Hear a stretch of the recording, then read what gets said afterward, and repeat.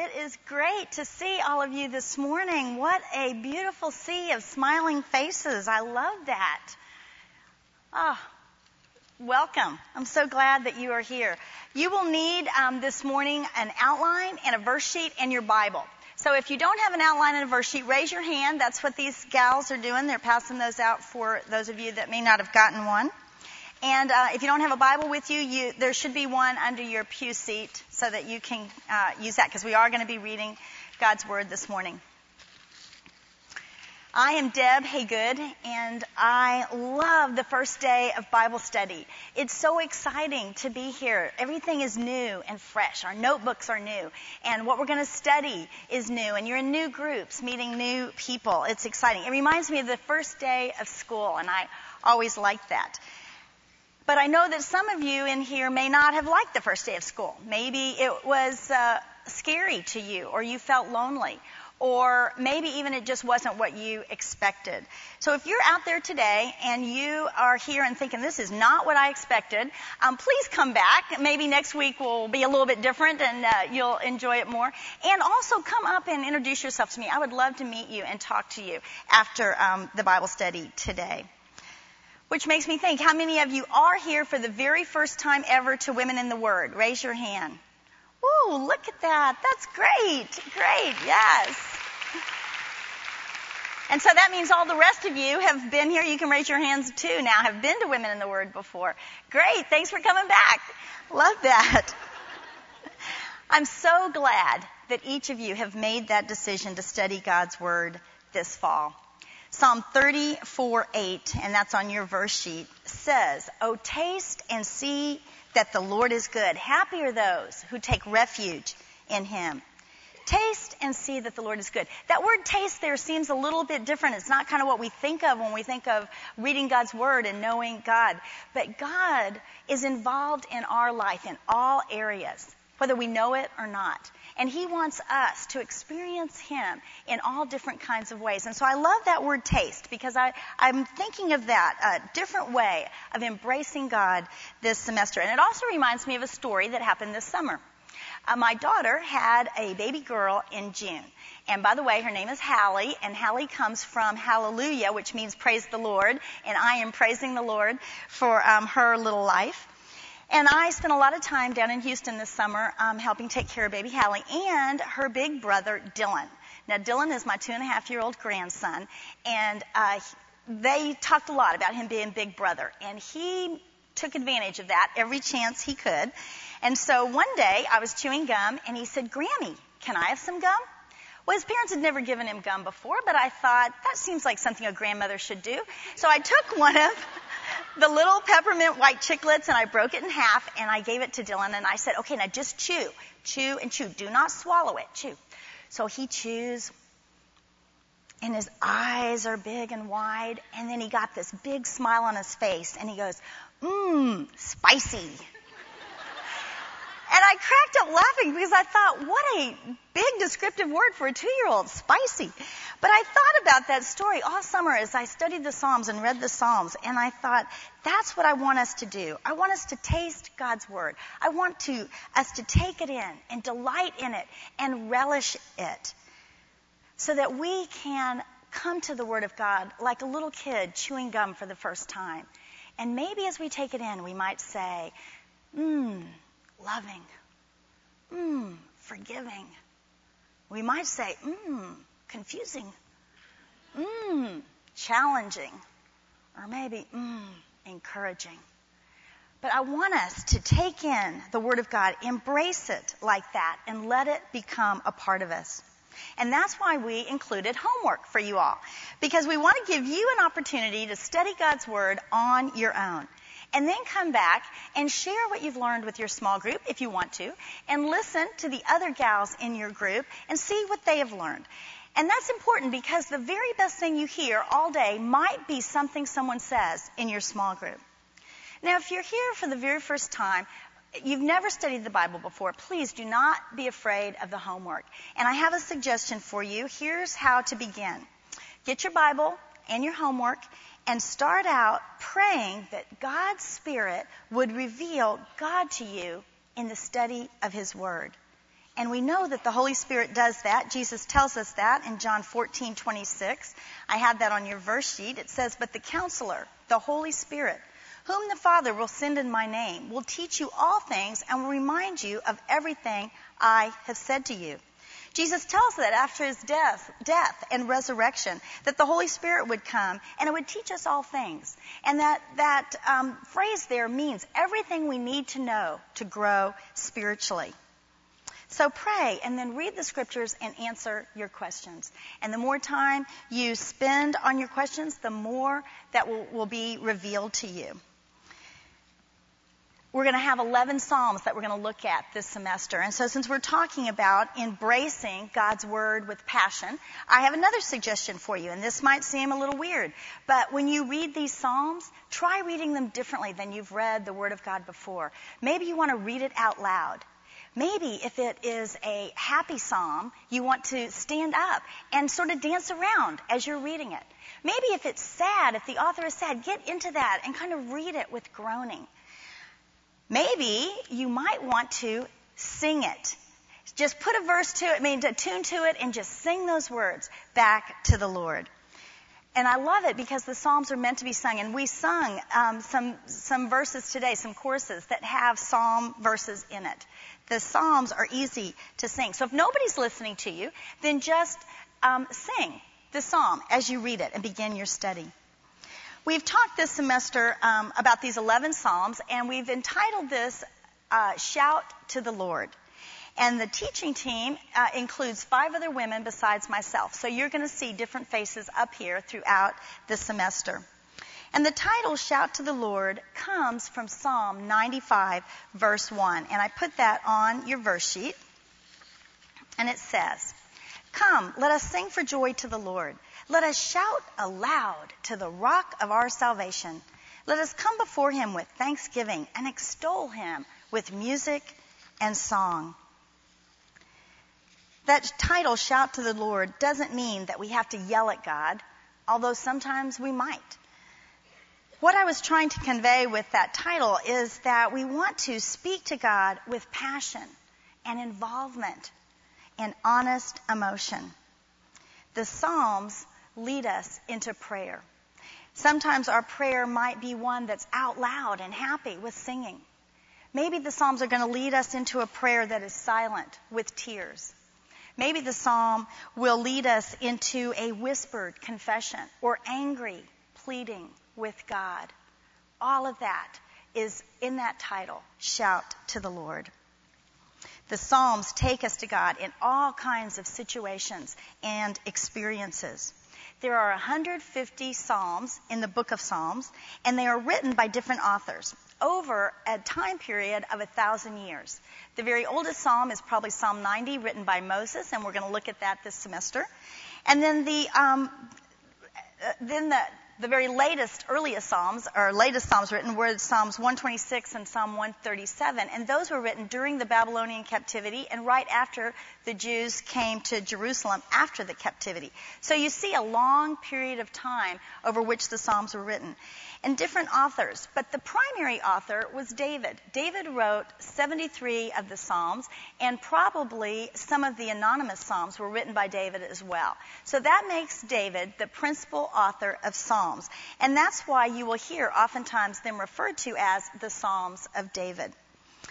This semester, these 11 Psalms, most of them will have been written by David. And I also wanted us to look at the background. What was taking place when this psalm was written? What prompted this psalm? So when we have that information, we're going to also look at other scriptures that give us that background. I want us to see that these are real situations with a real person calling out to God with honest emotion. The Psalms are not placed in any specific order by date or by author, and they were likely compiled by Ezra, who was the priest that came to Jerusalem after the captivity. We're not going to be studying them in any specific order either. The Hebrew title for the book of Psalms is Tehillim, and Tehillim is derived from the Hebrew verb hallel. Hallel means to praise. And that's where the Hebrew word hallelujah comes from. It means to praise the Lord. Now, not every psalm is a praise psalm, but the main theme of psalms is to praise God. And often, even in the laments, even those psalms that are sad or crying out to God or petitions pleading for God, you will see praises woven through them. And usually they end with praise as well. We get the word psalm from the Greek language of the New Testament, and it literally means a poem sung to the accompaniment of a stringed instrument. So it's a song that was sung with music. The Psalms are written in poetic language because they are songs and they are poetry.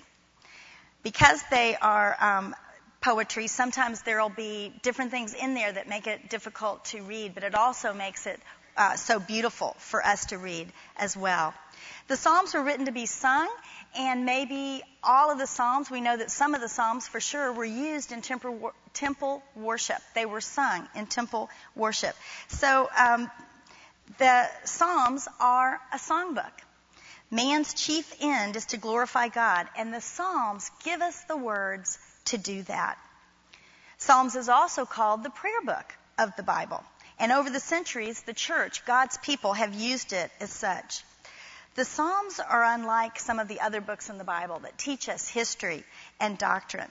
The Psalms use a language of intimacy. One author said that they are words towards God more than they are God's words to us. When we lift up the Psalms, they can be prayers to God. And so the Psalms teach us to pray. And not only do they teach us to pray, but they motivate us to pray. They draw us into prayer. I had one friend that told me she loves the Psalms because the Psalms give us permission to pray our heart. Permission to pray our heart. They teach us to pray. They motivate us to pray. And there are all sorts of emotions that we see in the Psalms that we can pray. Psalms of thanksgiving and confession. Psalms of praise and distress, laments. Psalms of meditation and prophecy, history. All kinds of things going on in the Psalms. And yet, at the same time, they teach us about God. They are words to God, but we learn about God as well. We learn God's character, God's attribute, God's purposes and plan. And we see Jesus Christ throughout the Psalms. Some Psalms are purely prophetic Psalms. But Jesus himself tells us, and this is on your verse sheet, in Luke 24:44, that he is in the Psalms. Because he says, "This is what I told you while I was still with you. Everything must be fulfilled that is written about me in the law of Moses, the prophets, and the Psalms." So look for Jesus as you read the Psalms this semester. The Psalms touch our lives wherever we are emotionally, and they work to give us relief. Psalms also provide profound insight into our lives. One author said this, "Our masks are pulled away, our pious words fall flat, our true feelings are open before God." That honesty and transparency in God's presence is what draws us back to the Psalms over and over again. So let's take our Bibles now. Take your Bible and open it right to the very center. My Bible's kind of falling apart here, but just kind of open it right to the center. And what do you come to? Anybody in Psalms? Hopefully you turn to Psalms. Maybe all of you turn to Psalms because Psalms is the very center of the Bible. And I think that might be because Psalms are central in the human experience. The Psalms are written for the heart to worship God in all situations, from your time of deepest need to your times of greatest joy and everything in between. So now that your Bible's open to Psalms, let's turn to Psalm 19, and we're going to take a few minutes and look at that psalm.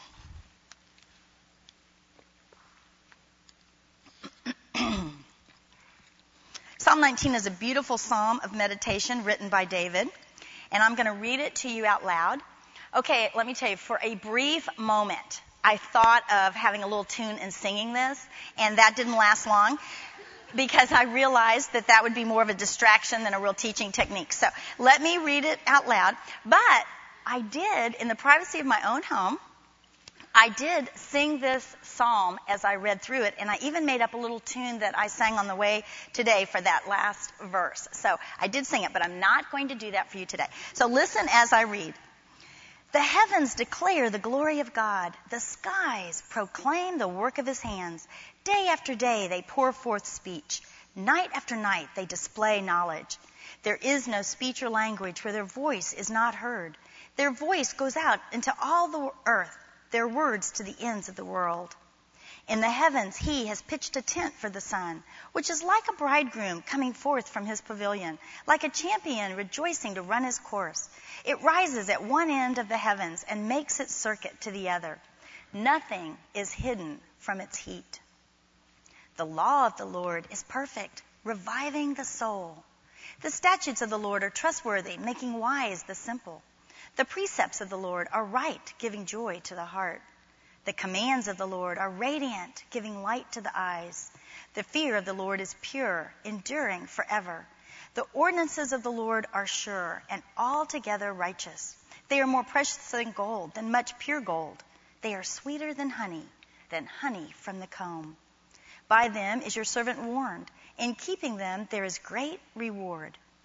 Who can discern his errors? Forgive my hidden faults. Keep your servant also from willful sins. May they not rule over me. Then will I be blameless, innocent of great transgression. May the words of my mouth and the meditation of my heart be pleasing in your sight, O Lord, my rock and my redeemer. Amen. What a beautiful psalm this is. David wrote this psalm, and he is meditating on God's revelation of himself. God revealing himself to man. Now, we know that David wrote this, but we don't know when he wrote it. It might have been when he was a shepherd boy. 1 Samuel 16 tells us about that. He would have been outside on the hills with the sheep and seen many sunrises and many sunsets and starry nights. But others will argue that the high regard with which David holds the law of God would put the writing of this later in his life when he was king. And that makes sense to me. But more important than when he wrote it is what he wrote. David is reflecting on God's revelation. In the first 6 verses, God reveals himself through his creation. And we see in these verses beautiful examples of imagery. Now, imagery is a technique used in poetry, and what it is picture language. And these vivid images make the Psalms meaningful and memorable. And you're going to see imagery throughout the Psalms that we study. In verse 1, it tells us, the heavens declare the glory of God. The skies proclaim the work of his hands. The skies tell us of God. And that the word there for God in Hebrew is El. And El is a general word for God. It means almighty, powerful. And it's the word for God that is used in Genesis 1. In verse 1:1, when it says, in the beginning, God created the heavens and the earth. That word for God there is El.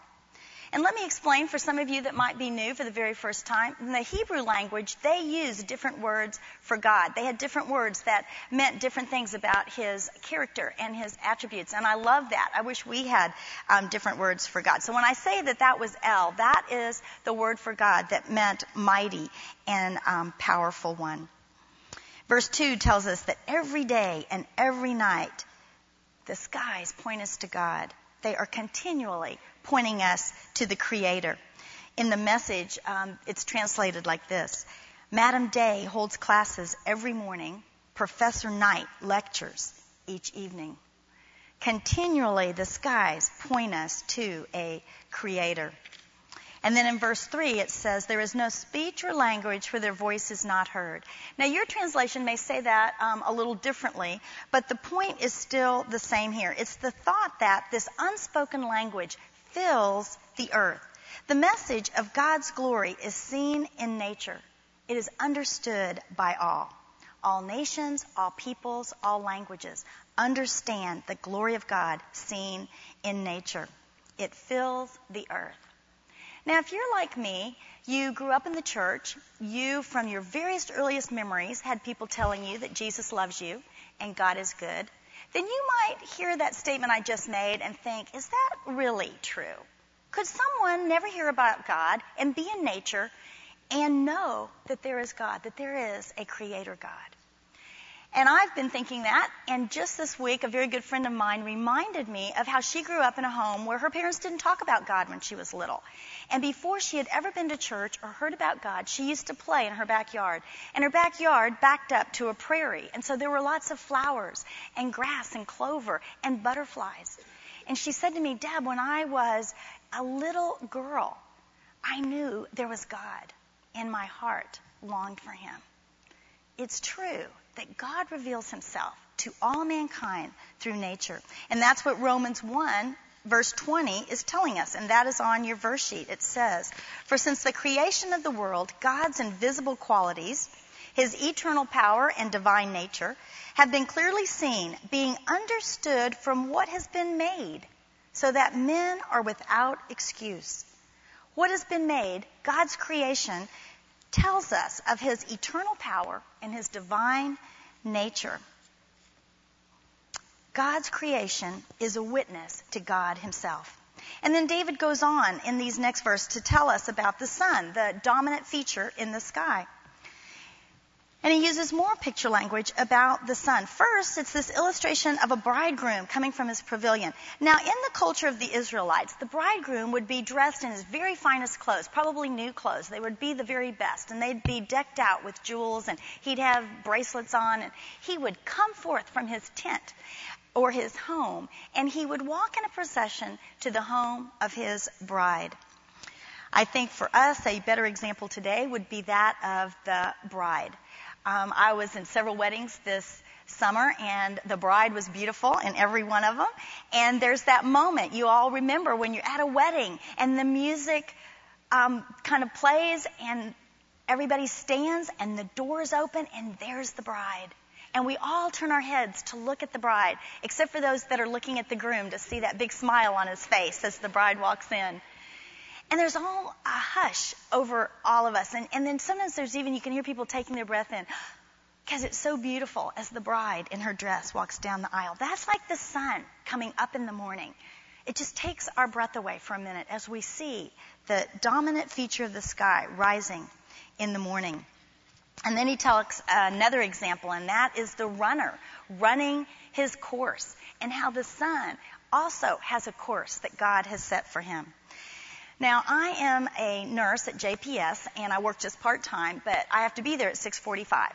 And so I have to get up early, and I have to get on the road early. And I love the summertime, and one reason is because of all the light and the long days. And when I get up at 6:30 driving to work, it is light in the summer. Well, as the days, summer ends, August comes around, and the days start getting shorter. And so a couple weeks ago, the end of August, it was darkish outside, and I got in my car, and I immediately started whining to God. Oh, I hate to see summer end, and the days are... And I get on I-20, and all of a sudden, there was the red ball of sun just coming up over the horizon, and it kind of just stopped me. And I thought to myself of the awesome power of God, because I thought, the sun is coming up right now. And when I get off of work this evening and I'm driving west on 20, there's the sun going to be going down in the west. What an awesome, powerful God who controls the course of the sun. And that's what verse 6 tells us. That it rises at one end and it makes its circuit to the other, and nothing is hidden from its heat. Nothing is hidden from the sun. And just like nothing is hidden from the sun, nothing is hidden from the creator of the sun. The revelation of God is seen throughout. That revelation of God through creation is called God's natural revelation or his general revelation, and that is on your outline. Nature or creation is called God's general revelation. And just as the sun is seen and felt everywhere, so is the creator of the sun revealed throughout the world. on your outline. It's revealed throughout the world. Then we come to verse 7, and now David is going to talk about the greater revelation of God. God is revealed in his word, and that is called God's direct or specific revelation. Specific revelation on your outline. He uses the word here, law, and we talk about that as the word, the scriptures, the Holy Bible. That's what we mean when we use the word God, when we say God's word, the scriptures. It is the Bible. And in the Old Testament, they called it the law. And in verse 7, David says, the law of the Lord. And that word there, law, is the Hebrew word Torah. And the law means the revealed will of God. It has a bigger definition than you might think. The law means the whole content of God's revelation of his nature and purpose, which, by the way, makes clear man's responsibility before God. Did you catch that? The law is the whole content of God's revelation of his nature and purpose. And in that is made clear what man's responsibility is before God. Now, we hear the word law, and oftentimes we get all caught up with rules and do's and don'ts and performance, and God all of a sudden is somebody with a little checklist checking off our performance. And then you say, Deb, we're in the New Testament. We're grace. Ladies, grace is all through the Old Testament. Grace is all through the Psalms. We learned that grace in the Old Testament last semester when we studied Deuteronomy. Grace precedes the law. As we studied Deuteronomy, we saw God take the Israelites out of Egypt, out of the cruel hand of Pharaoh's enslavement. First was grace, then he led them into the Mount Sinai, where he gave them the law. Grace precedes law. In my Evangelical Dictionary, it said this: the law of God is not a system of merit whereby the unsaved seek to earn divine favor, but it's a pattern of life given by the Redeemer to the redeemed so that they might know how to live for his good pleasure. That's what the law is. Have you thought of God's word like that? God's word is given to us by the Redeemer so that we might know how to live for his good pleasure. And that's what David is going to tell us about in these verses 7 through 11. And you can see why I love this psalm and I love this part, and I thought it was a very fitting psalm for the first day of Bible study, because David is going to point out to us the benefits of God's word. So let's look at verse 7. The law of the Lord is perfect, reviving the soul. Now, the word there for Lord is Yahweh. And Yahweh is the Hebrew name for God that is the personal name. It's the relational name. So now all of a sudden David is talking and meditating on God's word, and he uses God's relational, personal name for him, Yahweh. And he says that the law of the Lord is perfect. That word perfect there means covering all aspects of life. It's complete. And I love that it's verse number 7, because 7 is the number in kind of God's economy that means perfection. The law of the Lord is perfect, reviving the soul. And the word there for reviving is restores, and it has that thought of pulling our lives together. Pulling our lives together. And I love that, because I say that all the time. I'm falling apart. I'm just falling apart today. Or you tell somebody something and you say, that just undid them. Or how about I'm all strung out? That's another one of my favorite things. I'm all strung out. Well, you know what, ladies? The word of the Lord pulls our lives together. It revives us and it restores us. It says that the statutes of the Lord are trustworthy, making wise the simple. Now, that word there for trustworthy has the connotation of a solid foundation. The word of God is solid, and it makes wise the simple. Are you not feeling very wise? Study the word of God. That is what makes us wise. The precepts of the Lord are right in verse 8, giving joy to the heart. Now, that word there for right means straight course. The word of the Lord gives us a straight course. Now, I have some superficial examples. Maybe you were like me this summer. You were in your car. You were trying to get to that shower or that wedding, and you didn't quite have the right road, and you're lost, and all of a sudden you have to get your TomTom out if you have one, or you begin looking at MapsGo, which I'm technologically challenged, so I've got the old MapsGo, and I'm looking through, and I finally find the right road to get where I need to be. Doesn't joy fill your heart when that happens, when you're finally on the right road to where you need to be? That's superficial, but there's deeper illustrations just like that. Do you feel like you are a little lost? You can't find the right road? You don't know the course that you're supposed to be on? You're feeling a little confused? It says that the Word of God gives us a straight course, which gives joy to our heart. If you're wanting to know where you need to be going, read the Word of God. And the rest of that verse in 8 says the commands of the Lord are radiant, giving light to the eyes. And that goes along with it, because that word radiant means brilliant, giving light to the eyes. Are you feeling like it's kind of dark? You can't see very clearly? Which makes me think, have you ever been in someplace really dark and just the tiniest bit of light helps you to see? Well, this says, David tells us that this isn't a little light. This is radiant, brilliant light for our eyes. It reminds me of Psalm 119, which is another great psalm to meditate on. What verse 105 says, "Thy word is a lamp unto my feet and a light unto my path." The word gives us light. If you feel like you're a little bit in darkness, go to the Word of God. It gives us light. And then it says, the fear of the Lord is pure, enduring forever. This is in verse 9. The ordinances of the Lord are sure and altogether righteous. Now, I looked up that fear of the Lord because the commentary said that's another synonym for the law. All these words are synonyms of law, precepts, commands, statutes, and they all are different aspects of the law. But when I got to fear of the Lord, I thought, never thought of that as being a synonym for the law. So I looked it up in my concordance, looked up that word in Hebrew, what that was, and found that it means, where am I in my notes here?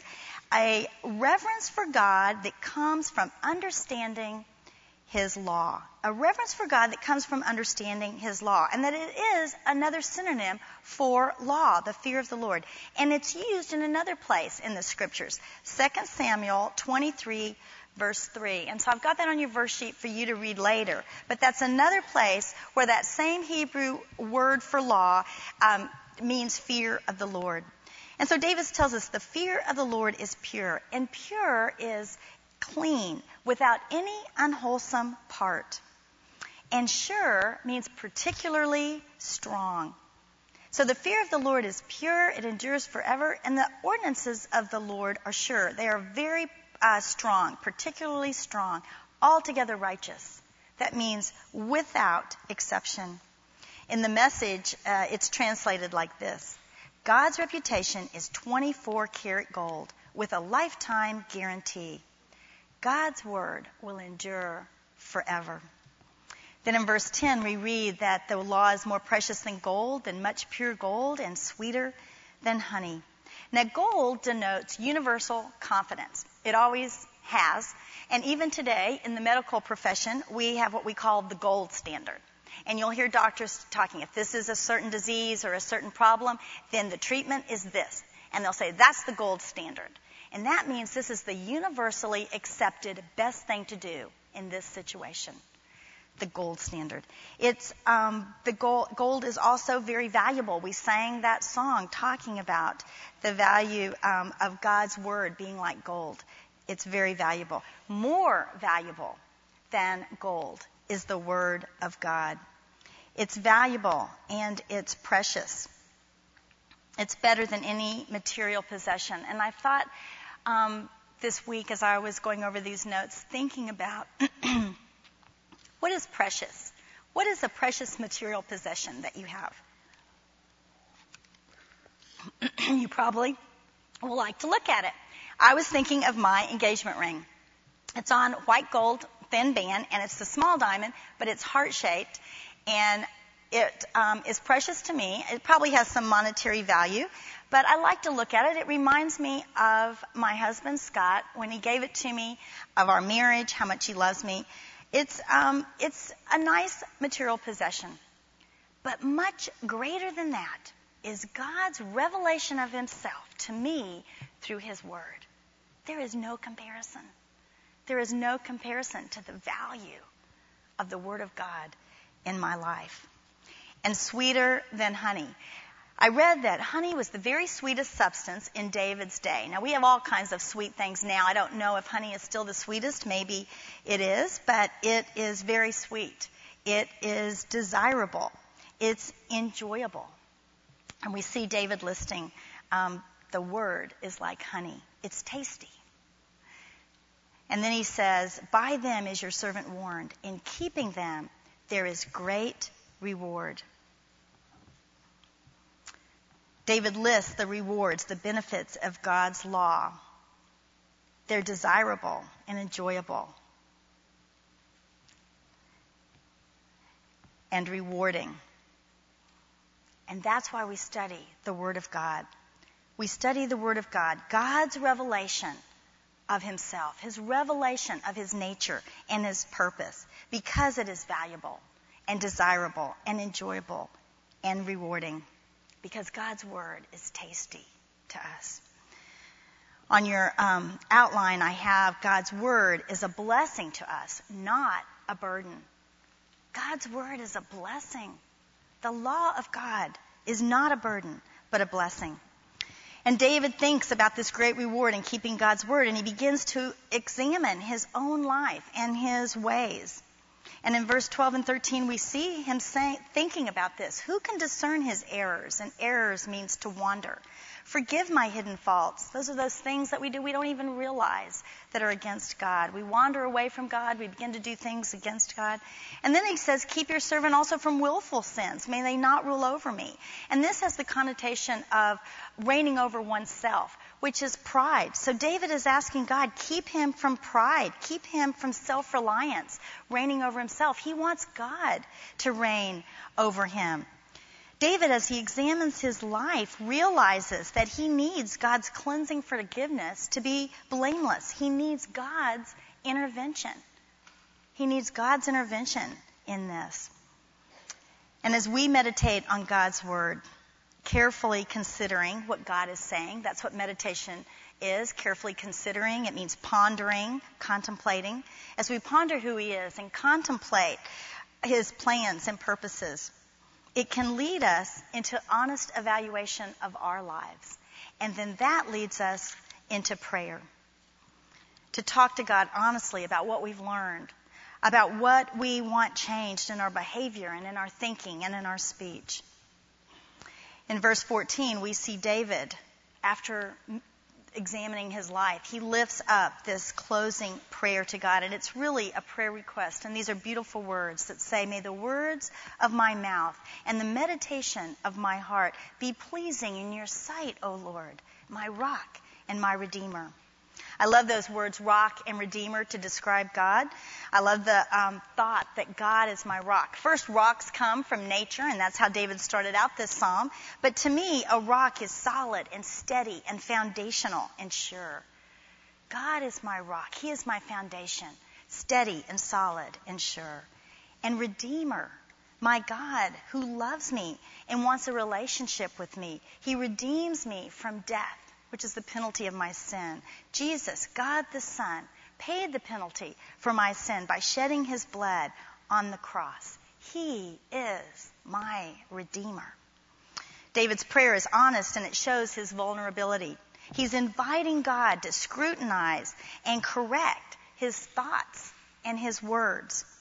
You know, we too can pray this to God. We too can ask God to shape our inner talk, our inner thoughts, the meditations, what we say. And when we ask God, when we invite him to do that, we are becoming honest and vulnerable before God. And then he can begin to change us. My prayer for us this semester is this, that as we study and read and pray these Psalms, that our understanding of who we are and who God is would lead us into intimate, honest, heartfelt, conversations with God. Let us shout to the Lord. Oh, Heavenly Father, we do lift our voices up to you in prayer. Father, thank you for revealing yourself to us, not only through your creation, but also through your word. Father, for these words of life that show us who you are and what you want for us and how we are to live our lives. And Father, I just pray for each one of these women that came out today to study your word. And I pray, Lord, that you would bless them. And Father, I pray that as we study these Psalms, as we look at these words lifted up to you, that Father, we would learn about ourselves and that we would learn about you and that we would call out to you with honest words, whatever the emotions are, Father, that we would call out to you, that how we talk to you would be different because we have read these beautiful words in the Psalms.